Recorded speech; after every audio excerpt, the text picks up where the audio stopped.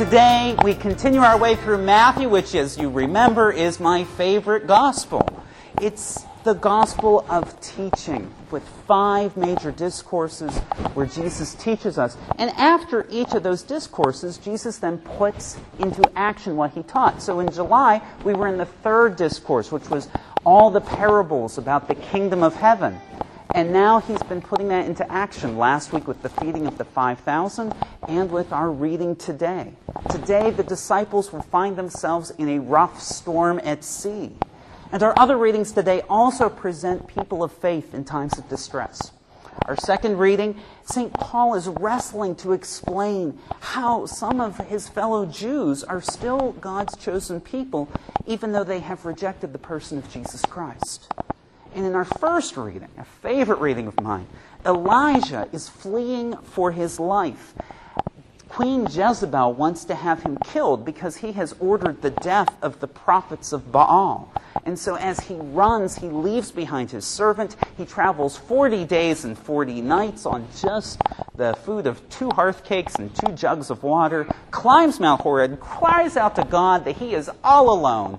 And that's where our story picks up in the first reading. So stay tuned. But Elijah is mistaken. He is not alone. God never leaves us alone. God continually showers us with love and mercy. In his book called Creative Ministry, Henry Nouwen says that it's a challenge for us human beings to recognize the whole range of emotions at a particular event. And that ministers in particular, and us in church, when we celebrate sacraments and other major events, really need to embrace that whole range of emotions. At a wedding, like the wedding of Diane and Doug on Friday night, we of course celebrate the love of the couple, but we also have an obligation to talk about the challenges that married couples face. At a funeral, we acknowledge the loss of a loved one, but we also acknowledge the sure and certain hope of the resurrection. Now, I don't know if Robin and Chad want to hear this, but we do the same thing at a baptism.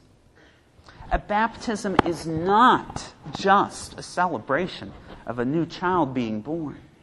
We are not pledging that if Colton is raised in the Christian faith, he will have a life of only sunshine and roses. Instead, Robin and Chad, you are pledging to raise Colton in the Christian faith so that hopefully he has the grace to cling to Jesus Christ during the challenging times, because there are always challenges. The waters of baptism represent many things, and we will bless this water, and the blessing goes on, and it talks about all these symbols. Yes, of course, water is the cleansing from original sin. But it is also a representation of passing through the Red Sea from slavery into freedom. It is also a representation of drowning, dying to oneself and being born to new life. As most of us know, the waters of life are often choppy and stormy. Last Sunday, one of the graduate students who used to work in the Navy told us that walking on water is really, really hard. And she didn't have to walk on water, but sometimes she would be in the gym on the ship, on the treadmill during a storm. And when you're on a treadmill trying to run, and waves are pitching like this, you go airborne while you're trying to run. Now imagine if you don't have all that and you're just going on the surface of the water. This is such a great weekend for the readings, for baptism, for getting ready for a new academic year. As some students, faculty, and staff are joining us this weekend for the first time, and many will return in the next few weeks, and others are returning after being away for the summer, this is a great time to remember, here at John the 23rd, we are not a haven for escaping challenges. We are the body of Christ. Together, as Christ's body, we can reach out our hands and help other people stay afloat. The graduate students and young professionals last week did laugh at St. Peter, though. They said, well, wasn't that kind of stupid of him to try to walk on the water? And Dr. Ruth and I said, wait, hold on. He was successful. He walked on a few of those crests and troughs before he began to sink. And when he began to sink, okay, I want you to think about the last time you were in a swimming pool or on the lake.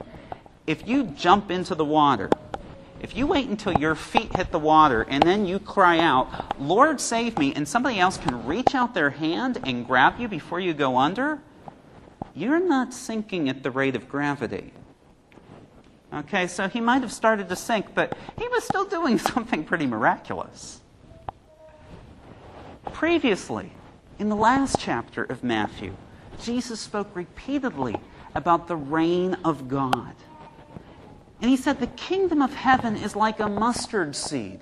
It's tiny, but it grows into the greatest tree. And he said the kingdom of heaven is like a tiny bit of yeast that a woman uses to leaven a whopping 3 measures of flour. Guess what, friends? 3 measures is about 8.5 gallons.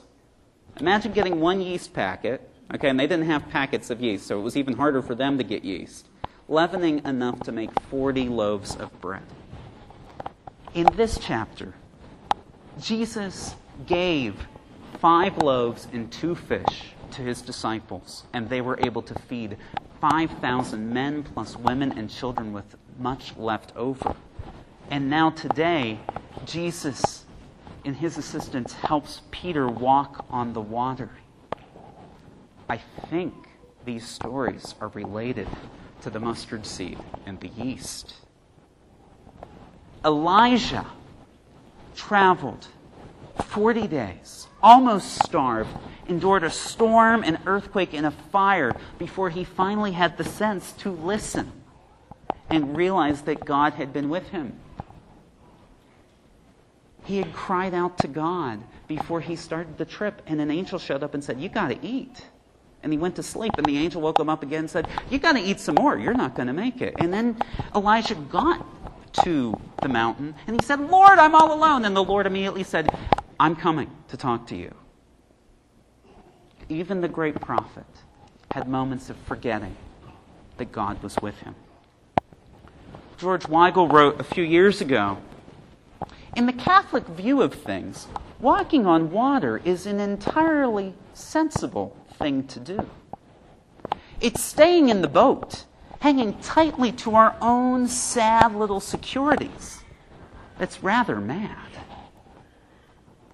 It is time for all of us to step out of the boat in faith, even if we only have faith the size of a mustard seed.